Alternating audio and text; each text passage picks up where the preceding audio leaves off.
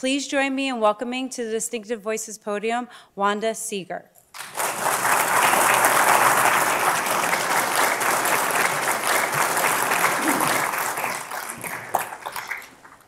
Well, thanks, Jennifer. And thanks to all of you. Thanks for making the time to be here tonight, and welcome.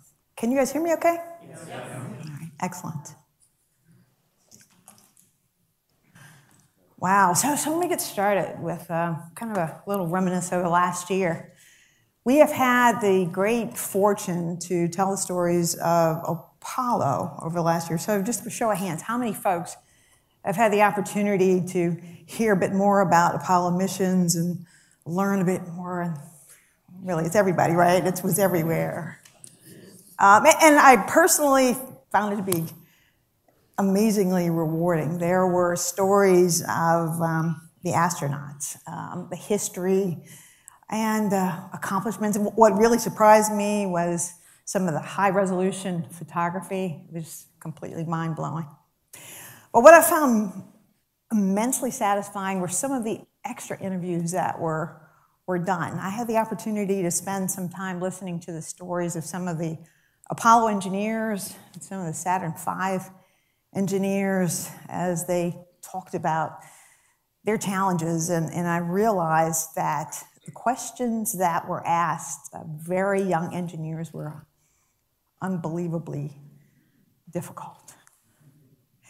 And I was given the opportunity to actually sit down in rooms and just have folks share and tell me some of the things that they accomplished, and they showed up with their treasure boxes. And I don't know how many of you are engineers from back in the day, but you'll recognize that one of the most significant things that you have is that bottom drawer where you've got the bits and pieces of the hardware that you've built and some of the things you've tested that no one's ever done before. And I heard stories of welding.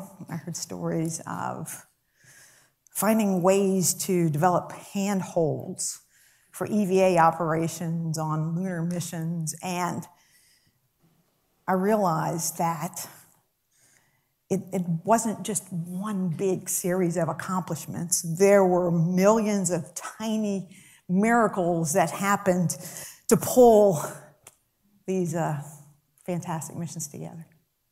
And I remember one day I was listening to a retired engineer who told the story of the solutions that he'd made for EVA after the Apollo 1 fire. And as I looked into his eyes, I realized that we've been standing on the shoulders of giants. These folks built a foundation and level of capability that has moved the world. So when we talk about the last 50 years, it's not just Apollo. It's all the things that were enabled. It's the fact that we had Saturn V's that were capable of launching Skylab, our first space station. It led into the designs for space shuttles, which we flew for 30 years and built an International Space Station. We have had a continuous presence in space for almost 20 years now. And the observatories. So the discoveries, the kinds of things that we've learned about the universe have been absolutely phenomenal. And oh, by the way, we're talking about something else. There are $360 billion in a global space economy. Dozens of countries are participating, and it's growing every year. The recent involvement of private investors over the last few years have changed our dialogue. We're talking about space in terms that we never even considered before. So, what's next? We're definitely going to have the opportunity to build on the accomplishments of the past, right? So we have a vision that's been laid out for us by NASA, which says that, it's not just a matter of going back to the moon. It's a matter of building a sustainable capability. So there's a focus on logistics. There is a plan for a small spacecraft that will be in orbit around the moon that will serve as almost an office for astronauts and scientists who will take a 5-day mission up They'll work. They'll do sorties back to the lunar surface. They'll get smart. They'll develop a level of capability and knowledge that we'd never gained before, particularly through persistent engagement and surveillance. This spacecraft is going to grow to an even larger spacecraft, which will allow us to understand ways to operate and go to Mars, a bigger vision. And we will practice. We will send astronauts back and forth, and after 10 years or so, NASA's going to Mars. What do we have? That's our challenge, right? Our challenge is, what do we do with what's been built? What do we do with that sustained capability? Are we really going to leave it to the scientists? Are we, obviously after NASA's vision takes them to Mars and missions take them to Mars, there will be lots of lunar science.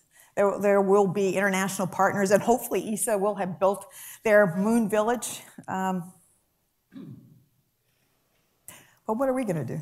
What are we going to do? That I think is the challenge. What are we going to do? Are we going to take the challenge of building our larger multi-billion-dollar lunar economy? Are we going to make this mission not just about the really smart guys and the astronauts that are going to the moon, but are we going to make this about something that we as taxpayers want to live and work on, to own, to make part of our new space journey? Potentially there's a place on the moon where not only can we get smarter and we can do things on the moon, but we can also have a community. Remember, this will be generational, right?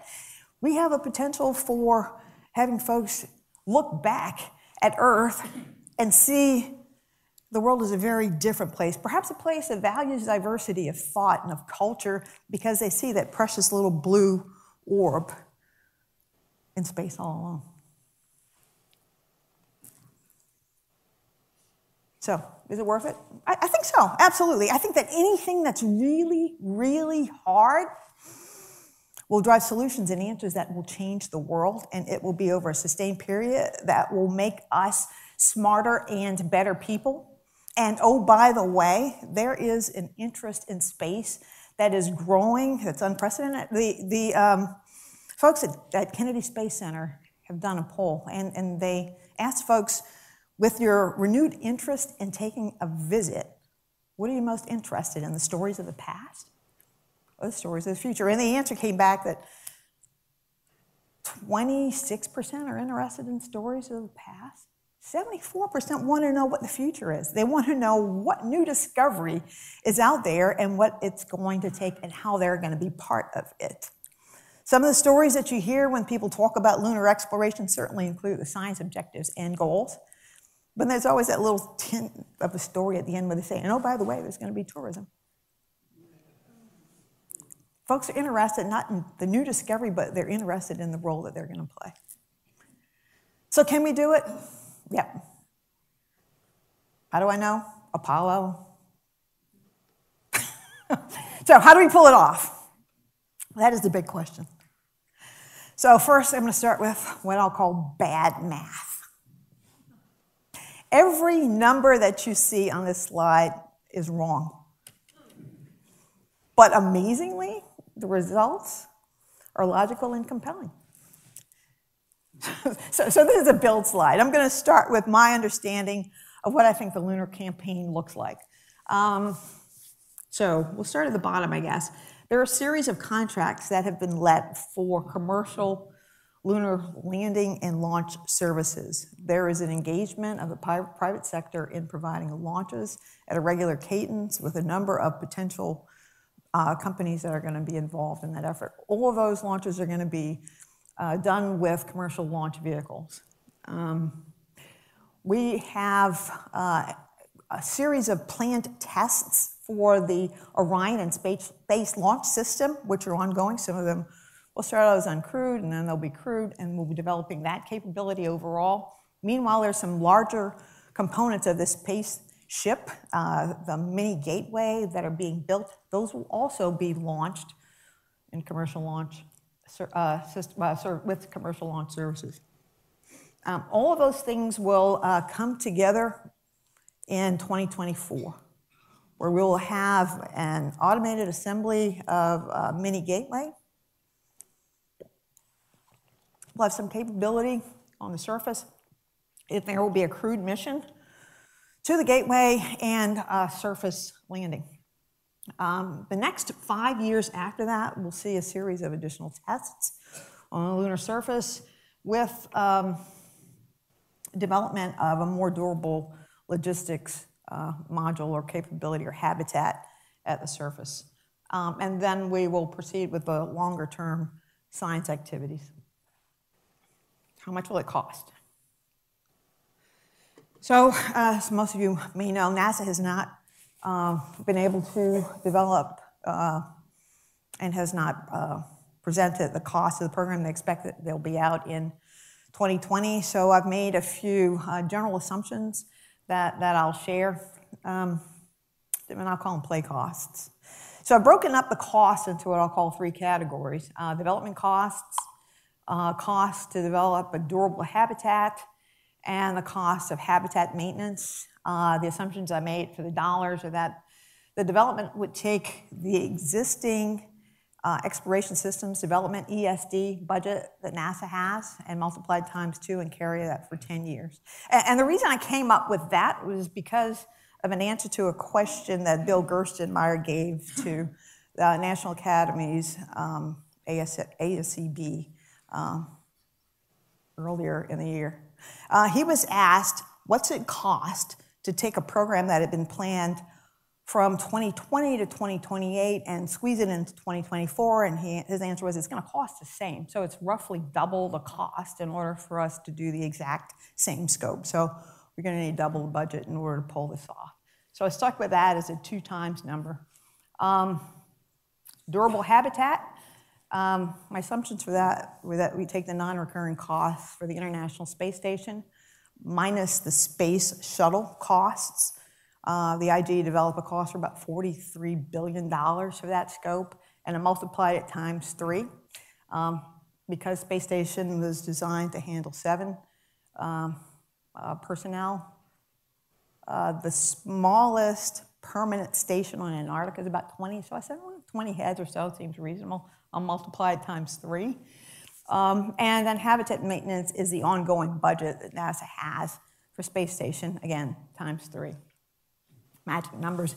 And then I laid it out as expenditures, negative costs, which you see on the bottom row. So just I throw out a few benchmarks. So that math magic comes to a maximum of about $20 billion a year in the most busy phases.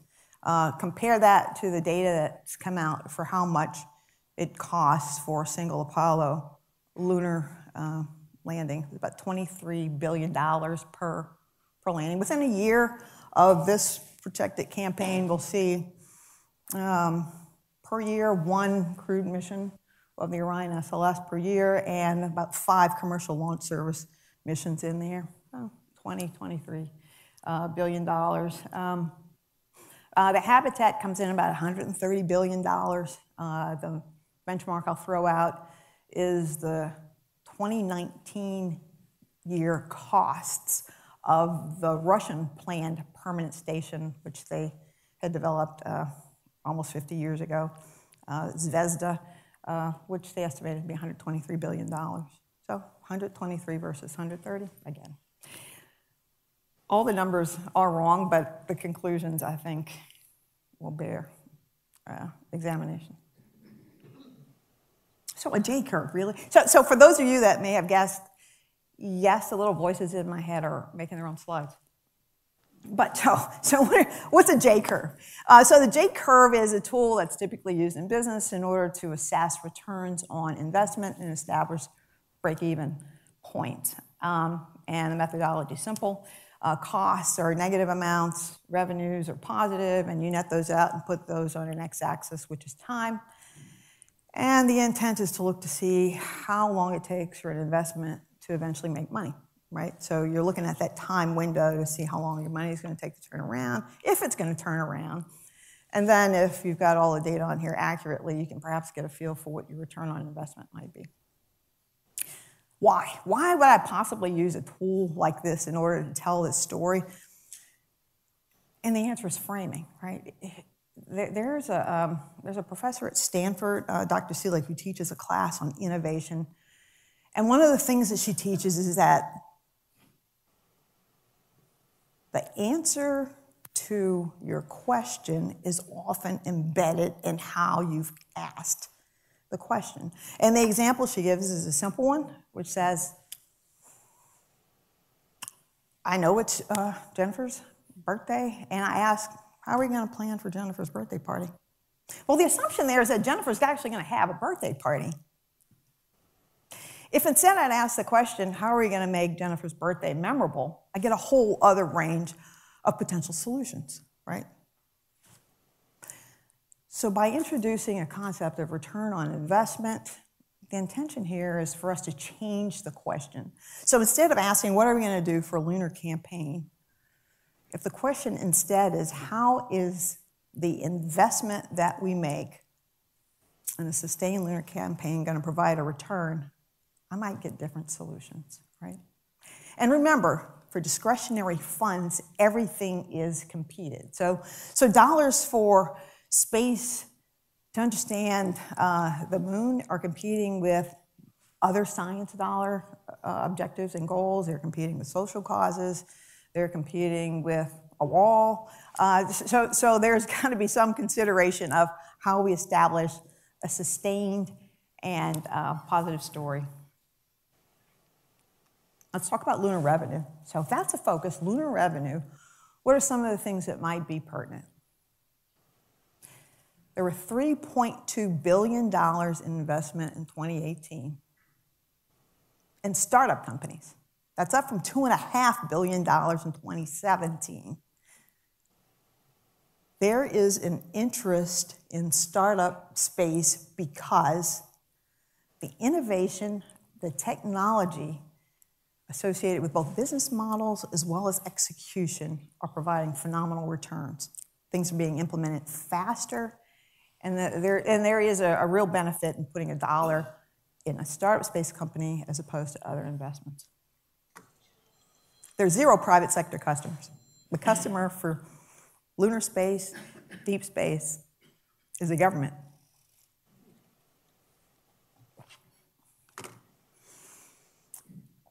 This is going to take a while. It's going to be at least a 10 to 20-year campaign, no matter how you cut it. It's a lot longer than an administration. It's longer than congressional cycles. If we want to maintain a consistent focus, there's got to be more than a vision for what we're going to do. There's got to be something beyond. Private investment in interests of larger economic objectives and goals becomes a major opportunity. And last but not least, there is something that the government is doing right. Over nearly 20 years, there's been over $7 billion invested in commercial companies, most of it by NASA. And all of it has generated this churn, this interest, this capability that's driven investment into startup space companies.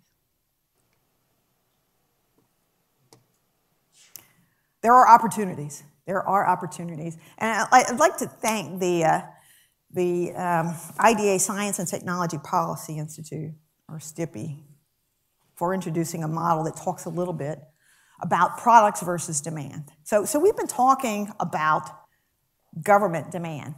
There is a government demand for science. There's a government demand for further explorations, a government demand for education, developing STEM.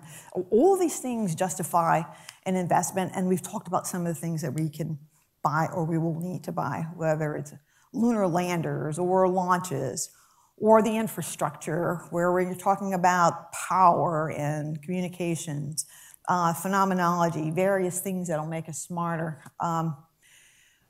We talk about test data. We talk about mining. All of those things are in response to a government demand for science, for exploration, for knowledge of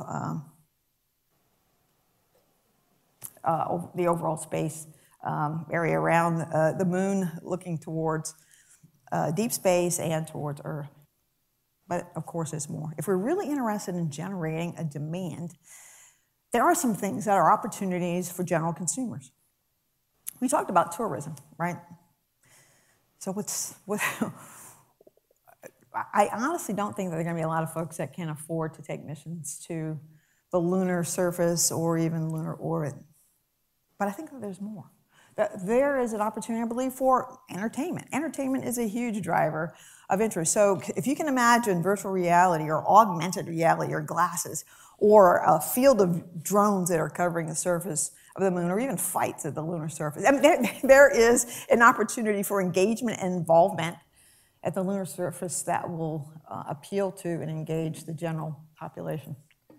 And all of those things will require even more than what the government demands are driving. So there will have to be landers, there will be a hotel, there will be things that are on the surface, and there will have to be an infrastructure. And what I really like about the model is that if there's an interest in driving dollars from overall consumers, there's going to be a competition on cost and quantity, right? So knowing that you've got to reach more people will change the conversation about what's it take and how's it going to occur. And my last column is something that's a little different, which is a competition for other government dollars. There will be products that could be generated on the lunar surface that could change how we approach and resolve social issues. And so I listed just a few. There have been some conversations around climate change solutions, for example. If you can imagine that not only are you looking into deep space with observatories, but with an opportunity to observe the Earth and the sun, there may be some information and data that you would get about space weather that could change an understanding and perhaps provide solutions associated with climate change. Or there are solutions associated with green technologies for propellant systems that could be applicable to the kinds of challenges that we have on Earth. One example recently hit the news, and it's been in the news off and on, SpaceX's Starhopper. So that's a design that was based on technology that the AFRL, the Air Force Research Laboratories, developed for launching a rocket and having it land. They passed that technology on, and now that's been carried forward by the SpaceX team. But what's amazing about that technology is that it could revolutionize how we get products and perhaps travel on Earth. You would be able to go most anywhere on the planet within an hour, for example. So imagine what that would do to supply chain economics. Coming from the south, one of the challenges that we always have are hurricanes and inclement weather. If you could imagine a solution that would potentially provide kits or capabilities to folks that have lost all power, that have lost water, that have lost all communications with some of the solutions that are going to be developed for lunar habitats. And my favorite is a doctor in a box. Maybe not within the next 4 to 6 years. Maybe we won't see a Medicare for All plan, but I do believe that that's coming. I think it has the potential to bankrupt a number of elements of the community. But I also know that if there is going to be a sustained presence on the moon or Mars, there will have to be a capability for almost immediate diagnosis of an illness and treatment. Imagine if that capability were in the hands of everyone. And it was done at a scale such that it was cost effective. There is a potential market space, I believe, for all of those things as we reshape the expectations of the moon. NASA has developed a small nuclear reactor. They call it kilopower because it is small. It's being developed for lunar operations. On the dark side of the moon, you need to have some capability. It gets extremely cold. So they're looking at nuclear power. How would that revolutionize power challenges on Earth? And oh, by the way, what if there were something that could only be done on the moon? A lunar test bed, for example, for nuclear applications. So there are products, right? Oh, yeah, right. So it's not products, it's a demand. So who's asking the questions? And I think that truly is the issue. How do we incentivize demand? And I've got 4 solutions I'd like to share with you. Public-private partnerships, government-procured services, international partnerships, and new power. Public-private partnerships and government-procured services. So we've seen a lot of progress in this area.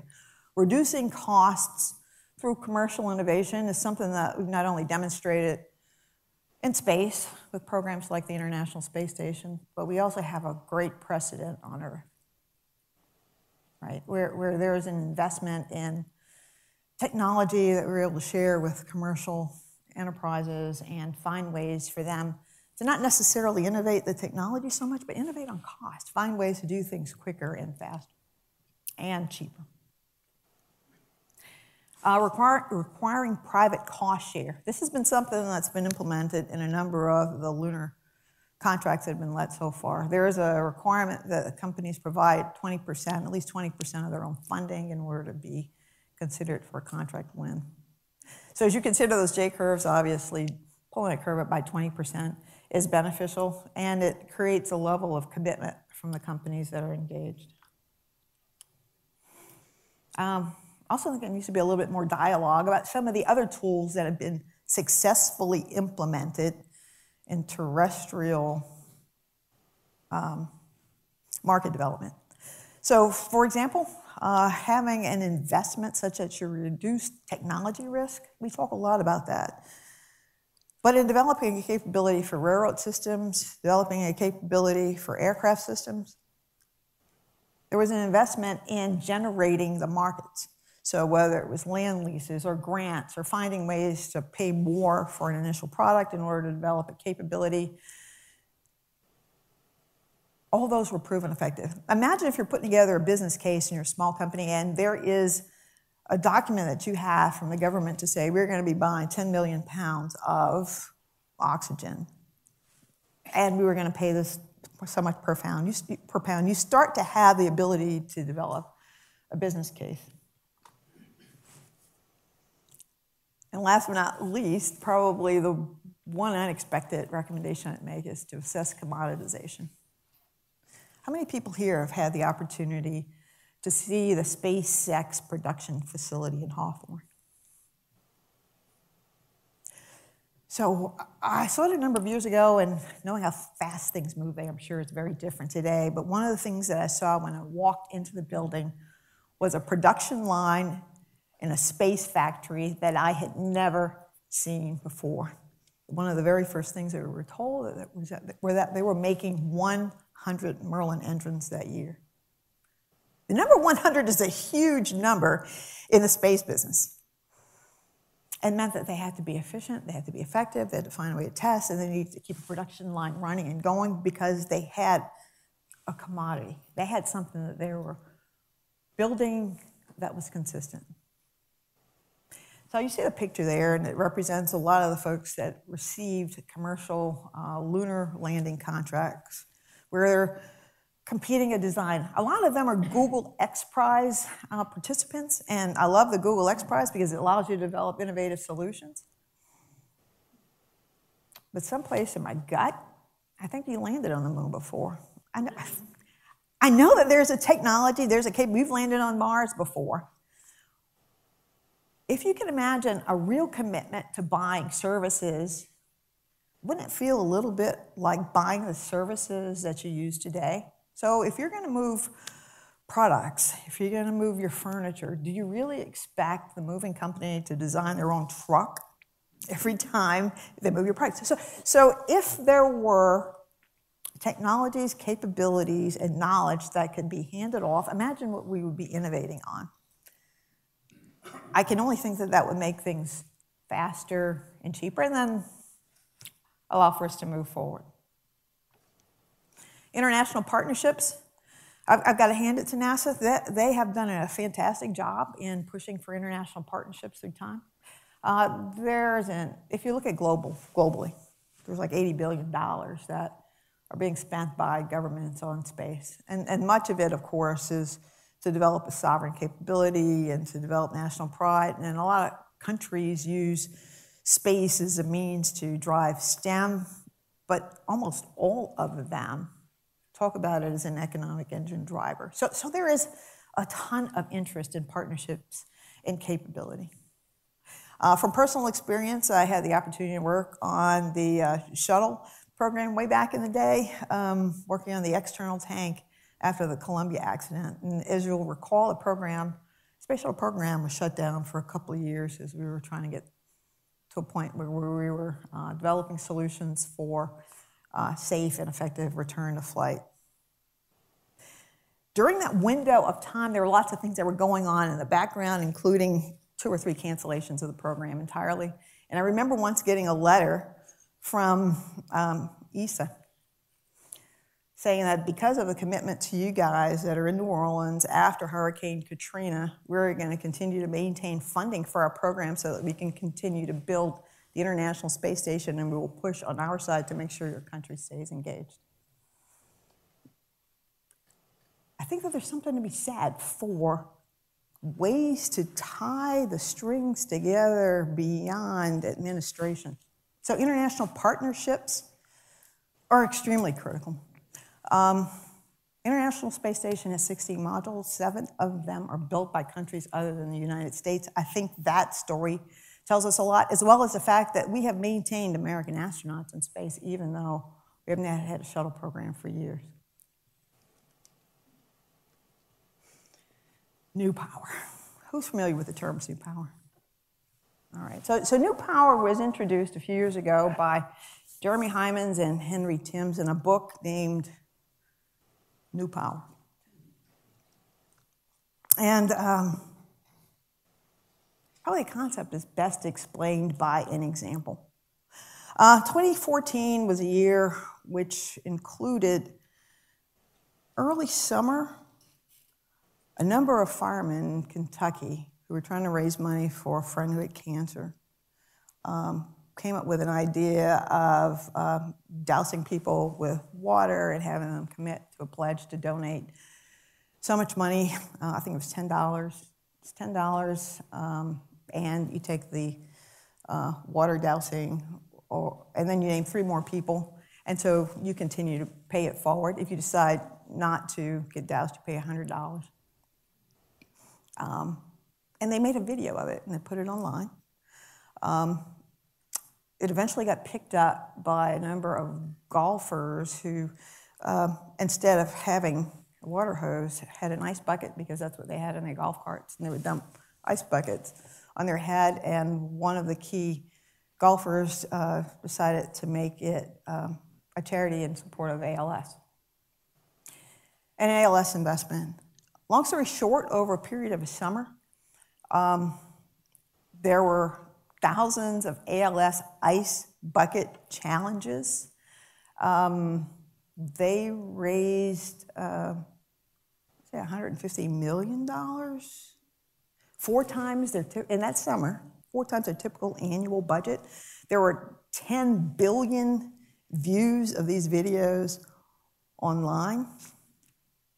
And it came about because of participation, engagement, watching the videos, and wanting to belong to something bigger. I think many of us have seen the impacts of this through the hashtag #MeToo movement, hashtag Black Lives Matter, Occupy movement. I remember I was in New Orleans walking down the street after dinner when I saw kids running down the street, and these are like high school kids, just running down the street with their phones looking for a meetup point as they were getting ready to tear down the statue of Robert E. Lee. They were organizing real time and showed up in hundreds of folks because of something that they picked up on their phone, some level of engagement. So that there is something to be said for the fact that things are changing. The way that Hymans explains it is that old power is the equivalent of currency. It's something that people work very hard to gain and collect and manage through an organization and a structure, and once you have a structure, it's managed by leadership and organization. Whereas new power is currency. That's something that flows, that you pass as quickly as you can, you engage as many people as you can in order to make a difference. Probably beyond those one-off events, we see it in things like open source code, where when lots of people can participate in developing apps, for example, you start to see something that's much, much larger than a single company could build or write because lots of people are opting in and want to participate. And that is the key. It is participation. New Power is about participation. Old Power is about consuming and sharing and developing a series of boundaries and developing ways to maintain and gain dollars and benefit. Whereas the participation scale says that everybody plays. Everybody owns it. Everybody can find a way to innovate. You find ways to give information and data out and let other people design, repurpose, and share. Of course, there's some risks. Once you share information and designs and technology and data, you lose control.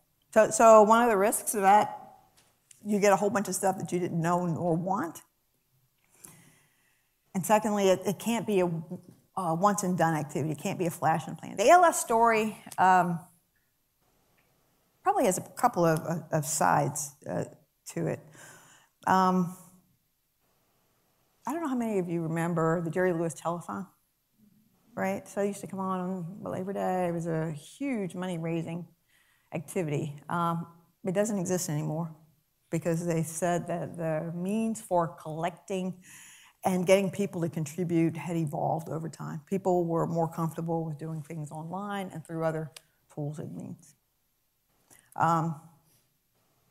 Evidence of I guess, New Power methods and ways, and I'm sure you've heard about the decline of shopping malls and stores because people find it easier just to shop from home. I think it's magic, right? I have no telling what I bought until it shows up sometimes. But the ALS story is one that I find that's of interest and really points to the point of it being critical to maintain focus and engagement. After quadrupling their yearly income in one summer, ALS decided that they were done with standard ways to bring in sponsorships and contributions. The following summer, rather than it being $100 and some million, it brought in $500,000. So there was something about the excitement and engagement that petered out over time, and that has to be a challenge that's met as we look forward to how to engage with participation. But I think there's something that's magic there. And if we are going to make this program, the Sustained Lunar Program, it's got to be something that does speak to all of us and each of us. There's a comedian, her name's Wanda Sykes, and she does a bit on space. In her space bit, she says that NASA is a welfare program for really smart people. She says they're people that are so smart they don't understand the relevance of what they do, and you can't stand to listen to them, so you make them go stand outside and look up. That's not what I want the space program to be about. It's our program. There are ways to make this an Earth First campaign, to think about the kinds of things that impact us. The UAE, United Arab Emirates, has their own program. In order to celebrate the forming of their country, they are sending a mission to Mars. If you look at their information page, the story they tell about their plans for space includes an expectation of 3D printed artificial limbs that would cost about $100 US. By 2025, I think that's their goal. That's their space program, in addition to the Mars mission. It includes things like that make it relevant to everybody every day, where the benefits of the program are obvious and have something that grabs and talks to each and every person. And I know that we talk about technology transfer, and that's a huge benefit. But to me, it always feels like someone is doing patent searches or patent trolling, as we used to call it, or looking back in the past to find a technology or capability that could be used. It needs to be more relevant. Using a capability that is often used in order to drive capability in certain countries, where you've got what they call twin labs, where you've got a group that's got a capability and a group that's trying to develop a capability, looking at the same requirements and building up a set of competence and capability. I could certainly foresee twin labs on the moon and on Earth where joint requirements for habitats, for example, that are cheap and plentiful and could address perhaps some of our homeless crises are developed and used. The stories matter. We can change this and we can own it. So, are you in? There are 5 flags on the moon. 5 flags standing today on the moon. They're seen, at least the shadows are seen, by the Lunar Reconnaissance Orbiter. They represent a capability that all of us have. And I've got to say, I can't wait until the day when there are habitats, when there is a casino, there's a hotel, and there are things there that will change what we do on Earth, because I think we owe it to ourselves. But it'll change the dialogue that we're having has to change, the engagement has to change, and it'll involve all of us. So, are you in? Thank you.